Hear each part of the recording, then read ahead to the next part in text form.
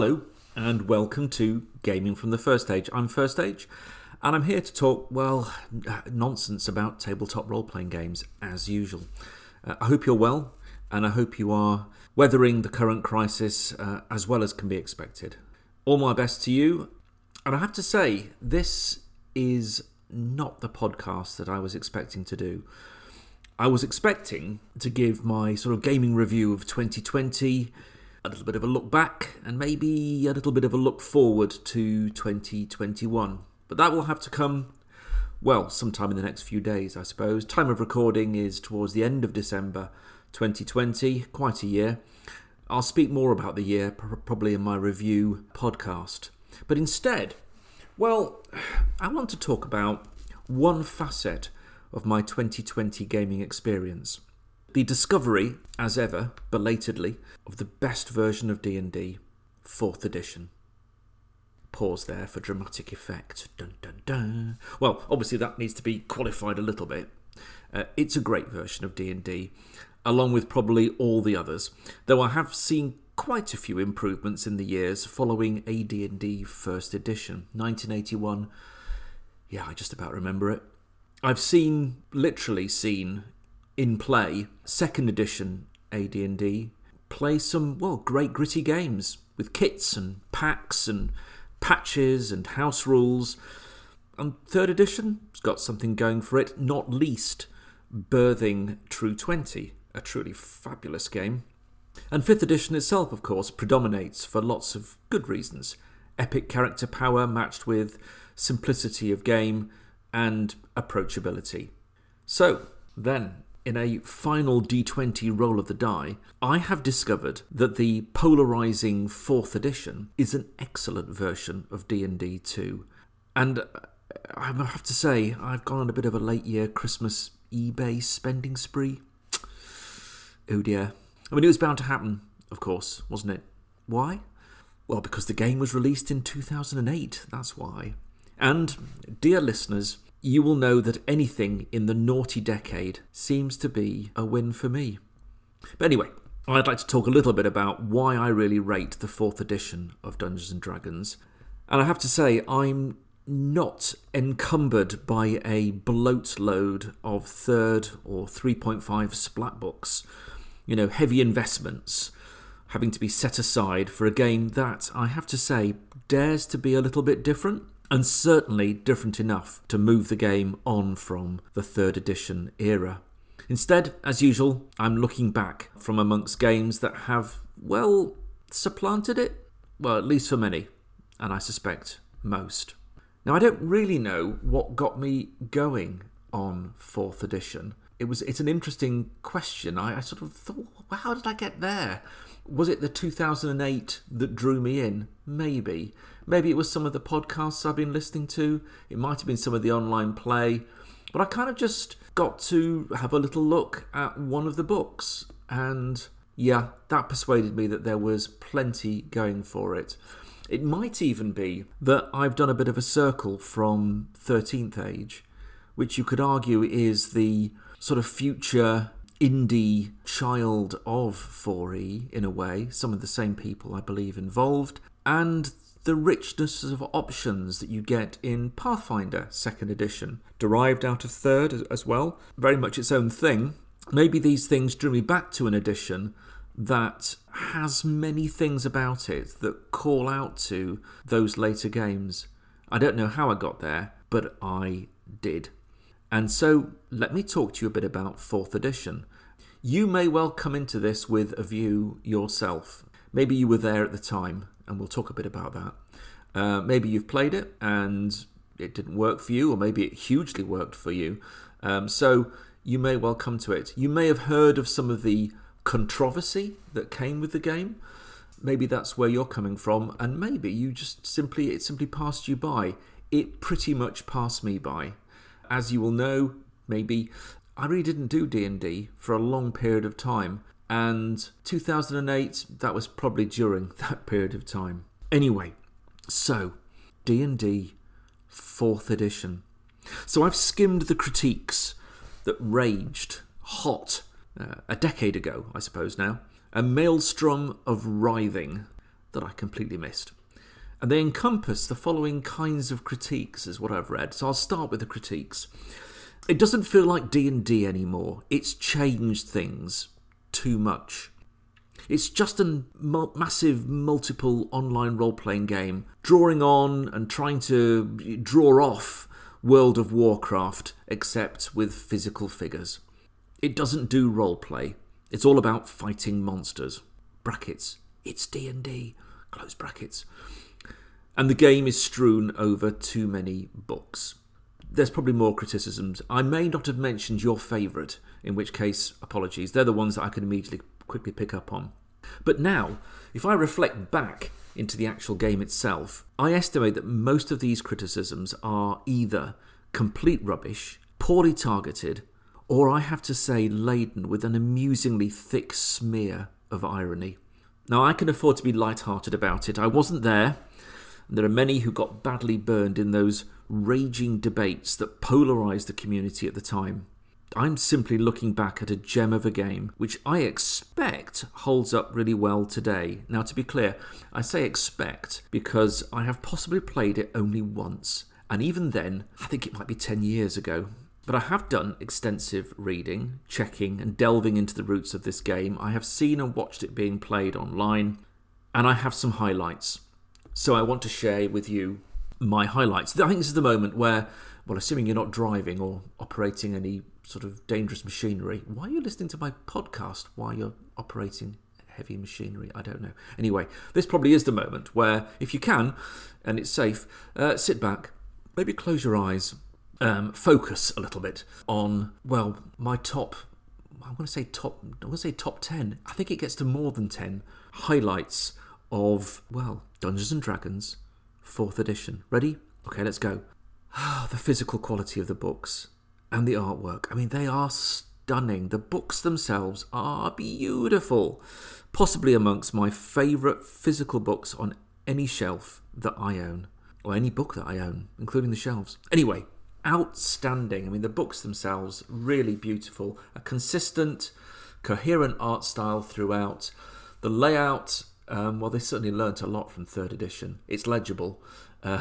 It's got probably the right number of words for a page. It uses space very well, and the descriptions are great. I'll come back to those. The game is set out brilliantly and clearly. It is recognisably D&D, I have to say, but with a lot of design changes. Largely, I think, good ones, if I may say.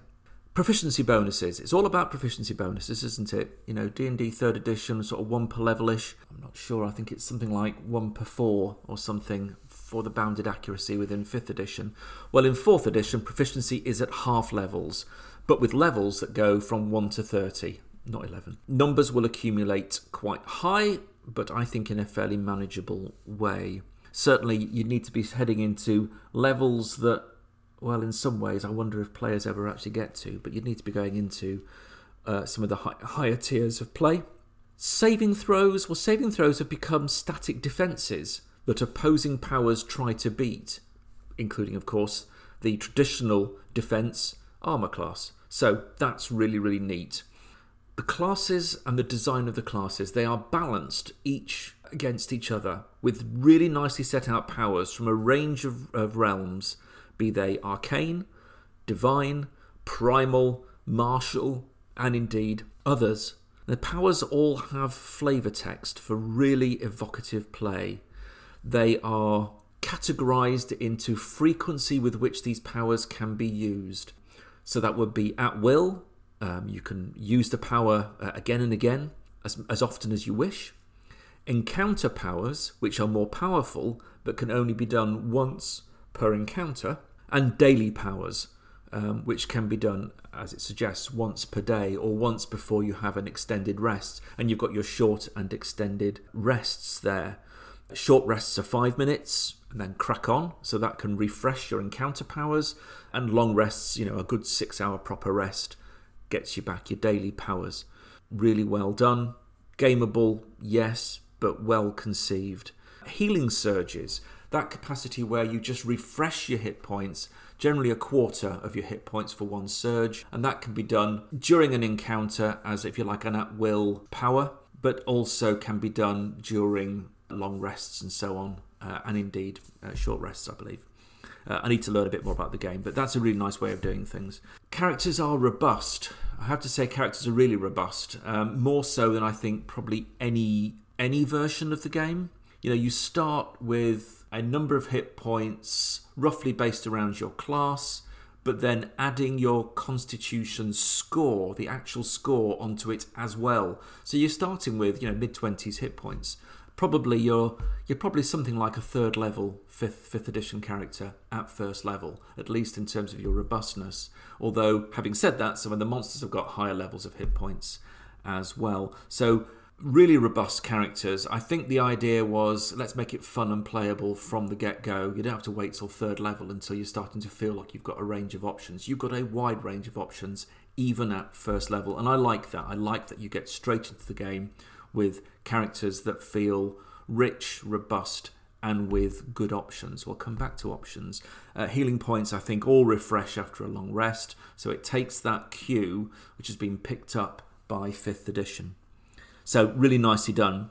There's other little conceits in there, like action points. You get an action point to start with, and you can gain more after milestones. A milestone being a couple of encounters, and an action point basically gives you an extra action. So you can, at the right time, you can spend your action point to do that extra thing, that extra burst of activity, maybe an extra attack, throwing out an extra spell, whatever it is you have to do, an extra move maybe even if you really need it. Action points are there to help you get things done.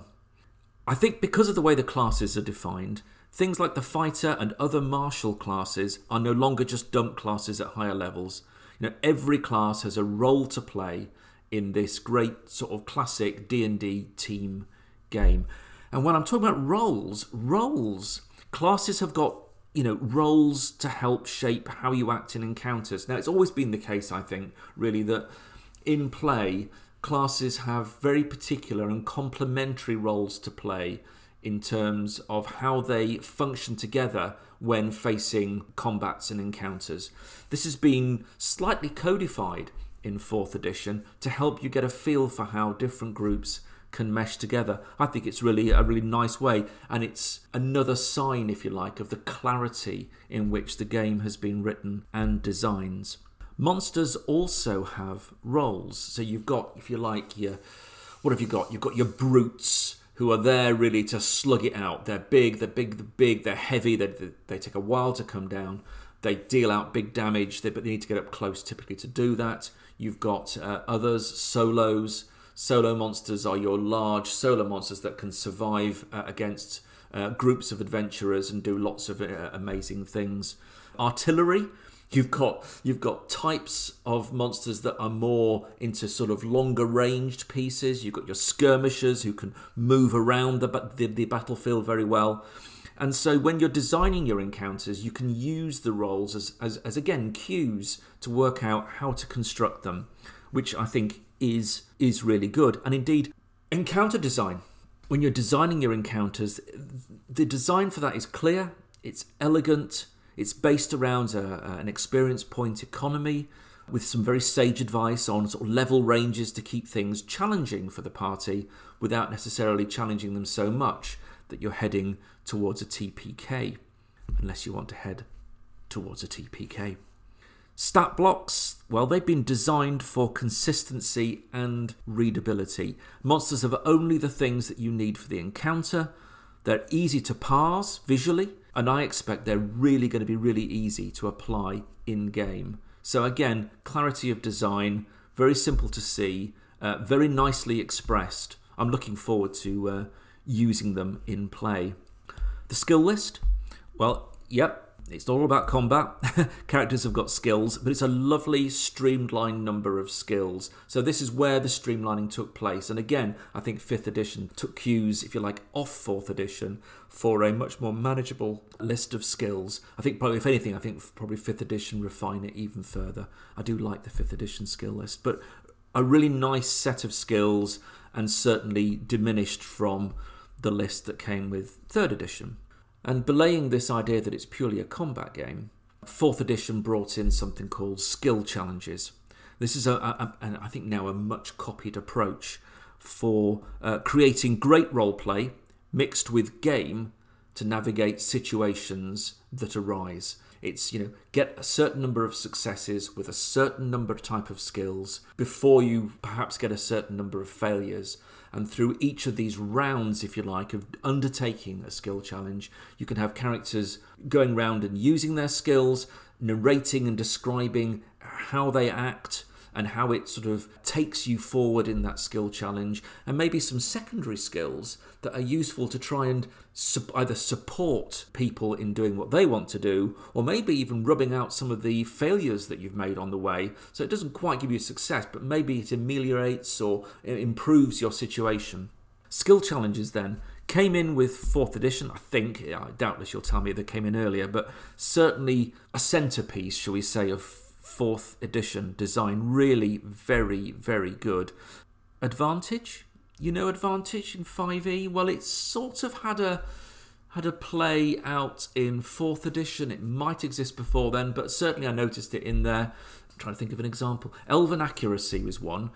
Elven Accuracy essentially means if you roll and you don't like the result, you can roll again. It's kind of rolling with advantage. It's just called Elven Accuracy, and that's one of the powers. I think it might even be an at-will power, which is pretty damn powerful. So you're rolling at advantage with certain weapons if you've got that power. So really nice. So it's got things, and again, echoes are found in 5th edition.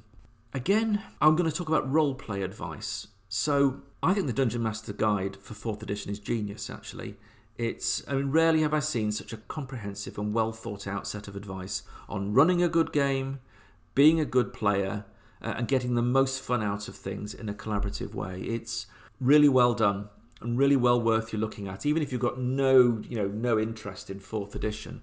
I think as a view into the mindset of the design team about what they're trying to promote in terms of the style of play, it does an absolutely cracking job. The setting is interesting as well. So yes, as part of 4th edition, they did bring out some of the classic Dungeons and Dragons settings. So if you want, you can go and play in Eberron, you can play in Forgotten Realms, you can play in Dark Sun, if that's what you want, as in there are books that support those settings, probably looking at those settings through the revised cosmology in the game, and with half an eye to the design of characters in 4th edition, which are, by consequence of the design, differently constructed to editions prior to 4th edition. But not just that, but if you like, the home setting for 4th edition is something that's not massively described by design. It's what they call a points of light setting. So in amongst the dangers and the collapse and the chaos of the outer world, there are points of light, places of safety and civilization. Probably to a greater extent, these areas are self-sufficient in able to survive the seasons, because in between these points of light there is danger, there is uncertainty, and there is a need for heroes. Enter the player characters, unusual, able to travel between these points of light to make connections and bring together society which has been broken by empires of old. The actual core setting, Nentir Vale, really well done. Lots to do there, and I don't know how big it is. I don't know how big it is, but it's not that big. I'm going to say it's a couple of 100 miles by a couple of 100 miles, something like that. It's that kind of order of magnitude. And around the Nentir Vale, there is the sort of light descriptions. Please fill in, what you want. Either drop it into a place or drop it ideally into your own place. But it's got such a lot going for it that I think it's a huge plus. And they draw on that subsequently, obviously with adventure material and the core books themselves. Touch on the setting and make reference to it throughout. Incredibly gameable and quite a different approach to setting and cosmology. Nicely done. And so I suppose, that's just my big run-through of many of the things I like about it. Fun. I really feel this game was constructed, built for maximum gaming fun. They've coalesced things into a set of guidelines, rules that really want to hone in on the fun that's going to happen at the table. And I have to say, yes, fun particularly in the encounters, and particularly those tactical encounters, which we'll come on to in a minute. It's a great game, and I think it's really well done. It is different. It's definitely different. It dared to be different, and in some ways I think maybe that was its downfall. It was just a bit too different for some folk who wanted to stay with, I guess, the sort of third and 3.5 experience, and so people went off clearly to continue to do that, and either stayed there or had never left earlier editions, or moved on to, of course, Pathfinder, which took the 3.5 to 3.75 and took it off in that direction and did a great job on the third edition. So it was a different sort of a game, but it's still very recognisably D&D. And well, I will commend it to you. I think it's a tremendous game all round.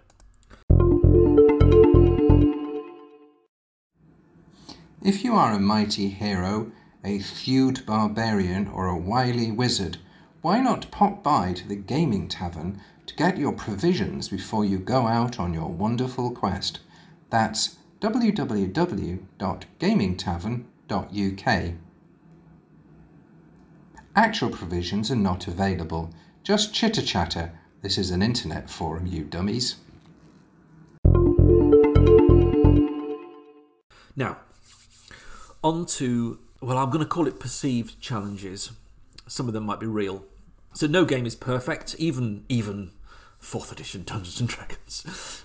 So there's always balances and trade-off in game design, and you see some of those certainly in 4th edition. Now, during the brief, it was fairly brief, I think it was 4-year history of this game, 2008, roughly 2012, I think it started to wind. 2013, you're heading into D&D Next and heading towards the 5th edition of the game. During that time, there was a realignment of the underlying maths, and especially for the monster stats. A little bit around the difficulty check numbers, but certainly the monster stats. And you'd need to get to, I don't know, I think it's Monster Manual 3 to get the rationale for it. It's not game breaking, but they essentially upped monster damage a little bit and reduced some hit point totals, especially for the big solo boss monsters. And I found some great guidance out there on the net to retro the numbers should you wish to bother. And looking at it, it probably is just worth the effort of retroing some of these numbers. Errata. So I would say that more than probably any other edition. Well, is that true? There is certainly a sizable numbers of errata. Some of these, I think, were just reinventions after the fact when they were working through and wanting to get the game to be as good as possible. The game, in its original printing, far from broken. You know, it's fine. It plays, I'm sure, absolutely fine. But they wanted to make it as good as they could, and they continued, I think, throughout the life of the edition, certainly up to the Essentials line, which I'll talk about in a moment. They did look to revise the game. You can get the errata. It's available online, and you can, have it to hand, as it were, to work through things as you're working. Clearly, it would have been nice if that had all been right from the get-go. So there is something there. Much as in earlier editions, you've got splat books, you've got kits, you've got other things that add, extend, and in many ways change the earlier editions' focus and play. So I would say with 4th edition, in addition to a number of books, you've got a number of changes and tweaks. So there is that to it. So that's a bit of a challenge. I don't think it's an insurmountable one, but it is there, and I think worth mentioning. I mentioned the Essentials line. Now that came out later. Certainly, I have the books now. I think it's 2010-ish. Probably caused quite a bit of confusion, I would think, when it came out about, well, okay, D&D Essentials, is it still 4th edition? It looks different. They're in paperback, sort of large paperback book format. Nicely done books. How does it play against the core that I've already got was probably the question that would be asked. I've already invested in, the classic 3, plus maybe Player's Handbook 2, maybe Player's Handbook 3, maybe Dungeon Master's Guide 2, maybe a couple of monster manuals. What am I doing with Essentials? Well, some judicious searching makes it clear that what they're doing is that they provide a simplified and stripped down list of those powers and classes whilst being compatible with the core game. You also get the maths sorted out for monsters and some great flavour text and adventures as part of those books. So really good. Does it replace the core game? Probably not, but I'll talk later about starting points for 4th edition, and Essentials is certainly one way of doing it. They're nicely done books. In places, certainly they are, if you like, repeating themselves in terms of that great guidance, but nevertheless, I think they are a good set. And I think inevitably it does cause a little bit of confusion about the design of the range of books and how they all fit together in context. My general feel on it now is it's not something to really worry about. You probably either want to choose just a mix and match approach, or maybe just stick with Essentials if you want to start off there. But I'll talk about starting off a bit later, because there are a number of ways that you can do it. So back to the critiques then. Yes, probably quite a few optional core books to tempt you. But, looking at 3 and 3.5 and looking at even 2E, I suppose, I can't help thinking that the book count was pretty high there too. So, yeah, maybe it's just a way of it. I suppose another thing is, as you head beyond levels 1 to 10 in the game, that's the heroic tier, and into the Paragon tier, levels 11 to 20, and through and on and into, well, the epic tiers of 21 to 30. Has anyone ever played at that level from 1 to 30? I'll bet people out there have. That will have taken you quite a long time. Your characters during that period of time will amass a sizable number of powers and feats. I mean, not unlike 3rd edition, I suppose, in a way. The powers, though, the way I see the powers in this game is they can be seen as cards. And you typically get to play a card, or maybe a couple, on your turn. So the game in play, I'm surmising, only surmising, if you've played it you can tell me, rests really on player focus and listening. You should ready your card, power, to play when your initiative turn gets to you. You turn up, you play the card, you move on.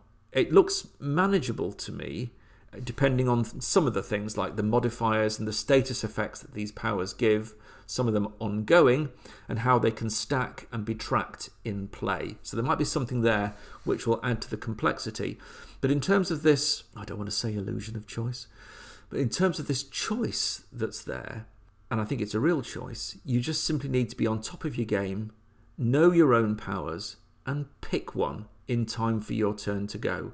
And as ever, I think with these game designs, the huge array of character options always comes with a relatively short list of pros and cons. There's good things about having all that, and there are some things which, well, you need to stop short and think about. So, D&D 4E then. Not just a combat game. That's down to the group and the style of play, and the richness of the skill challenges that you wish to apply in your game. It's no more a combat game than any other version of D&D, or indeed probably other games. And yet, the encounters are definitely into the tactical miniature token realm. It is theatre of the mini rather than the mind. It's also a great tactical game with intra-party class combos, feats, powers, dynamic shifts around the battle mat. It was, I think, actually really designed, and it probably was at the time, I think, for an online virtual tabletop of the time.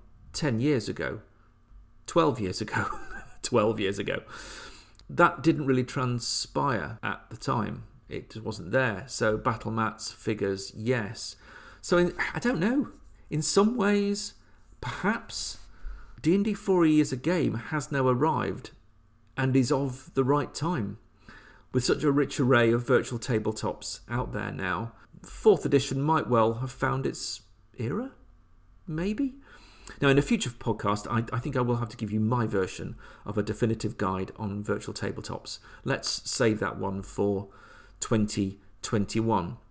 So, I suppose, again, taking a step back, I can, in part, I think, at least acknowledge the World of Warcraft critique. It was big in the day. Maybe there was a sense that they wanted to design the game such that it would draw people from World of Warcraft into Dungeons & Dragons. It's a very different experience between the two anyway, despite the design. But I think overall, if you just make the critique that, well, 4th edition, it's just World of Warcraft with figures, well, it's a rather blunt and poorly directed blow, I would suggest, against a very complete game. It's got so much more going for it, as well as the great tactical play. Now, I'm keen to get the game to the table, I have to say. There won't be time for me now, at time of recording, to get 4th edition to the virtual tabletop this year. But I'm already building some encounters in the Roll virtual tabletop, along with Mike Schlee's great Harkenwald map set, which you can get online. Now, I have to say, I did contact Mike actually directly, and bless him, he did reply. I wanted to check about using his maps whilst streaming, because if I'm going to stream and put things on Twitch and YouTube and so on, and I would like his maps to be sort of there in amongst the sort of tabletop experience, really, because they're so beautiful.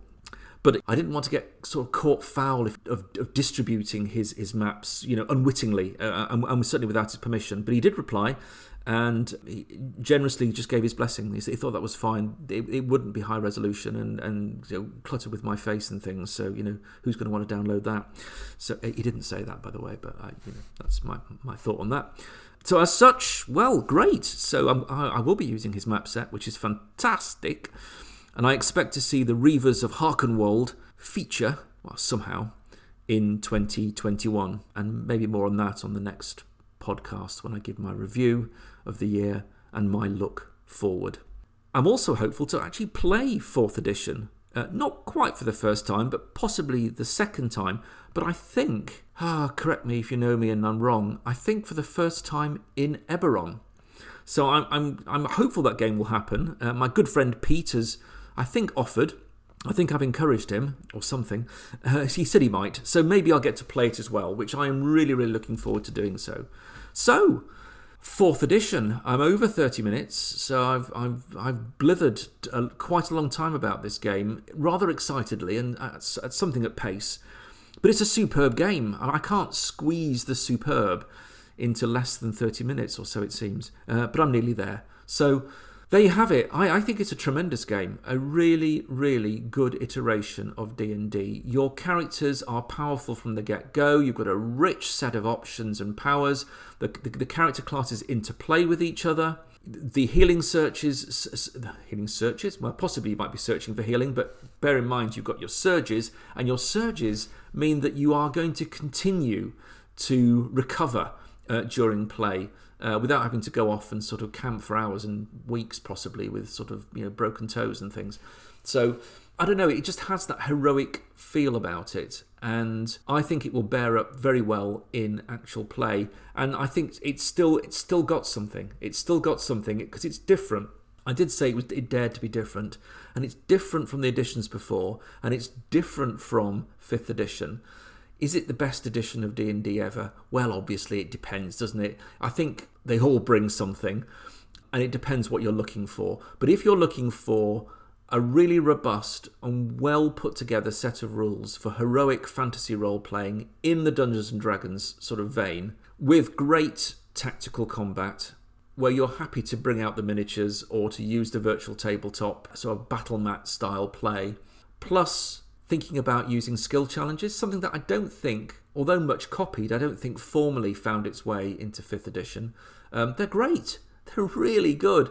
It really provides some structure to your role-playing. It's been done elsewhere, plenty of times since. But there it is, right in the heart of the game. It's a very, very complete game. And I think we'll play, well, I've seen it played online and people just love it. They absolutely love it. Maybe if you're coming in without the baggage of Dungeons & Dragons, you'd really enjoy it. If you've got some baggage, you might struggle with it, to be fair. So there we are. I'm fairly baggage-free, and I think it's great. So I'm going to be bringing it front and centre in amongst, Pathfinder and True 20 and other things during the course of 2021. But what about you? What about you? I mean, if you want to actually get into the game, then I think there's a number of routes into the game. So I'll close, if you like, on that. And yeah, I'm going to give you about 4 ways in. Okay. First, you can get the it's H1 Keep on the Shadowfell and Quick Start rules. The PDF, it's available free on DriveThru or the DM's Guild. It gives you everything, including an adventure to get started, and it costs you nought. So, that is the obvious way to do it, isn't it? Grab yourself that, take a good look at it. You'll get a good toe dipping in on it, and I think you'll get a good view of it. It's at least a start. So that's perhaps your easiest way in. That's number one. Number two, well, there is the classic, isn't there? Get the 3 core books. You can get them on PDF, or you can do what I've been spending half my life doing over Christmas, eBay searching for the best deals possible. You can get them relatively affordably, and for the quality of the books, my goodness, they are good value. Get the 3 core books, your classic Player's Handbook, Dungeon Master's Guide, and Monster Manual. I have to say, if you're going down that route, I would strongly advise also getting the Player's Handbook 2 as well, which brings in some of the additional classes and races that you probably would want to have in your game. You also probably would need to pick up some of the guidance, I think, on the new maths. If you're struggling to find that, get in touch and I'll find your way. It all fits on a credit card, just by the way. And indeed, there is actually a credit card out there that you can download with the brief changes that sort of take place to the monster stats. I'd probably do that. Probably it's worth doing. The third option, I would say, is to get the Essentials line, or at least some of the Essentials line. The rules compendium is fantastic. It's a great summary of all the rules. I think you can get that secondhand for, well, the PDF certainly for about £7 or £8, I think, at time of recording. You can pick up the book on eBay and other places as well. It's a great summary of all the rules that you'll need.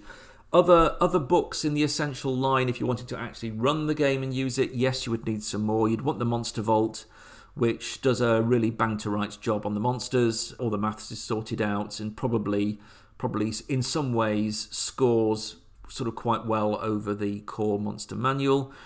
And probably the 2 Heroes paperbacks provide you with the classes and the races as described at the time. I would also, I have to say, also suggest the Game Master kit. I can't speak too much of the actual kit itself, but the adventures in it are awesome. And it's those adventures that I'm planning to run with Mike Schleys at Maps next year. So there's lots to be had there. That's, I would say, is your option 3. I think your best option, though, is option 4, and your best option is to play in my game. So I'm planning to run a mini campaign of Dungeons & Dragons 4th edition in early 2021. Let me know. Contact me in all the usual places. You'll have my contact points in the show notes. If there's room and you're fancying a game of 4E and I've kind of talked you into it a little bit, then maybe we'll be able to get together and actually play the game. Otherwise, happy hunting with all that lot, and let me know what you think. If you do get into it or you want to have a little look at it, even just the quick free PDF, do that. There's no harm, no foul. Let me know what you think about it. But I think with that, probably that's enough. I'm probably off for a long rest now to recharge my oft exhausted daily power of what would that be? I don't know. Pretending to understand something while not really listening. I think it's probably one of my daily powers. What's your daily power? It's exhausting, isn't it? It needs recharging. So I might go off and do that. I do have, of course, my at-will tea drinking power. It seems to be just really easy to do that one. Endless tea. So I might actually do that before my rest. Have a cup of tea. Maybe you've been exercising your at-will cup of coffee. I don't know. Maybe you have. Anyway, enjoy all that. And I hope that's been of some interest to you. So, without further ado then, farewell, keep well, we'll talk soon, and good gaming.